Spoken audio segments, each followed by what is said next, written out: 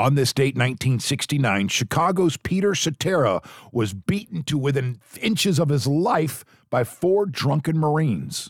Why? I'm not sure. Was he not in the military? Nope. He had a different hat on. Nope. Long-haired hippie. He had long hair. He was a long-haired hippie in 1969, so they almost killed him. And that wasn't that long ago, man. Congratulations. What's your name? Scott.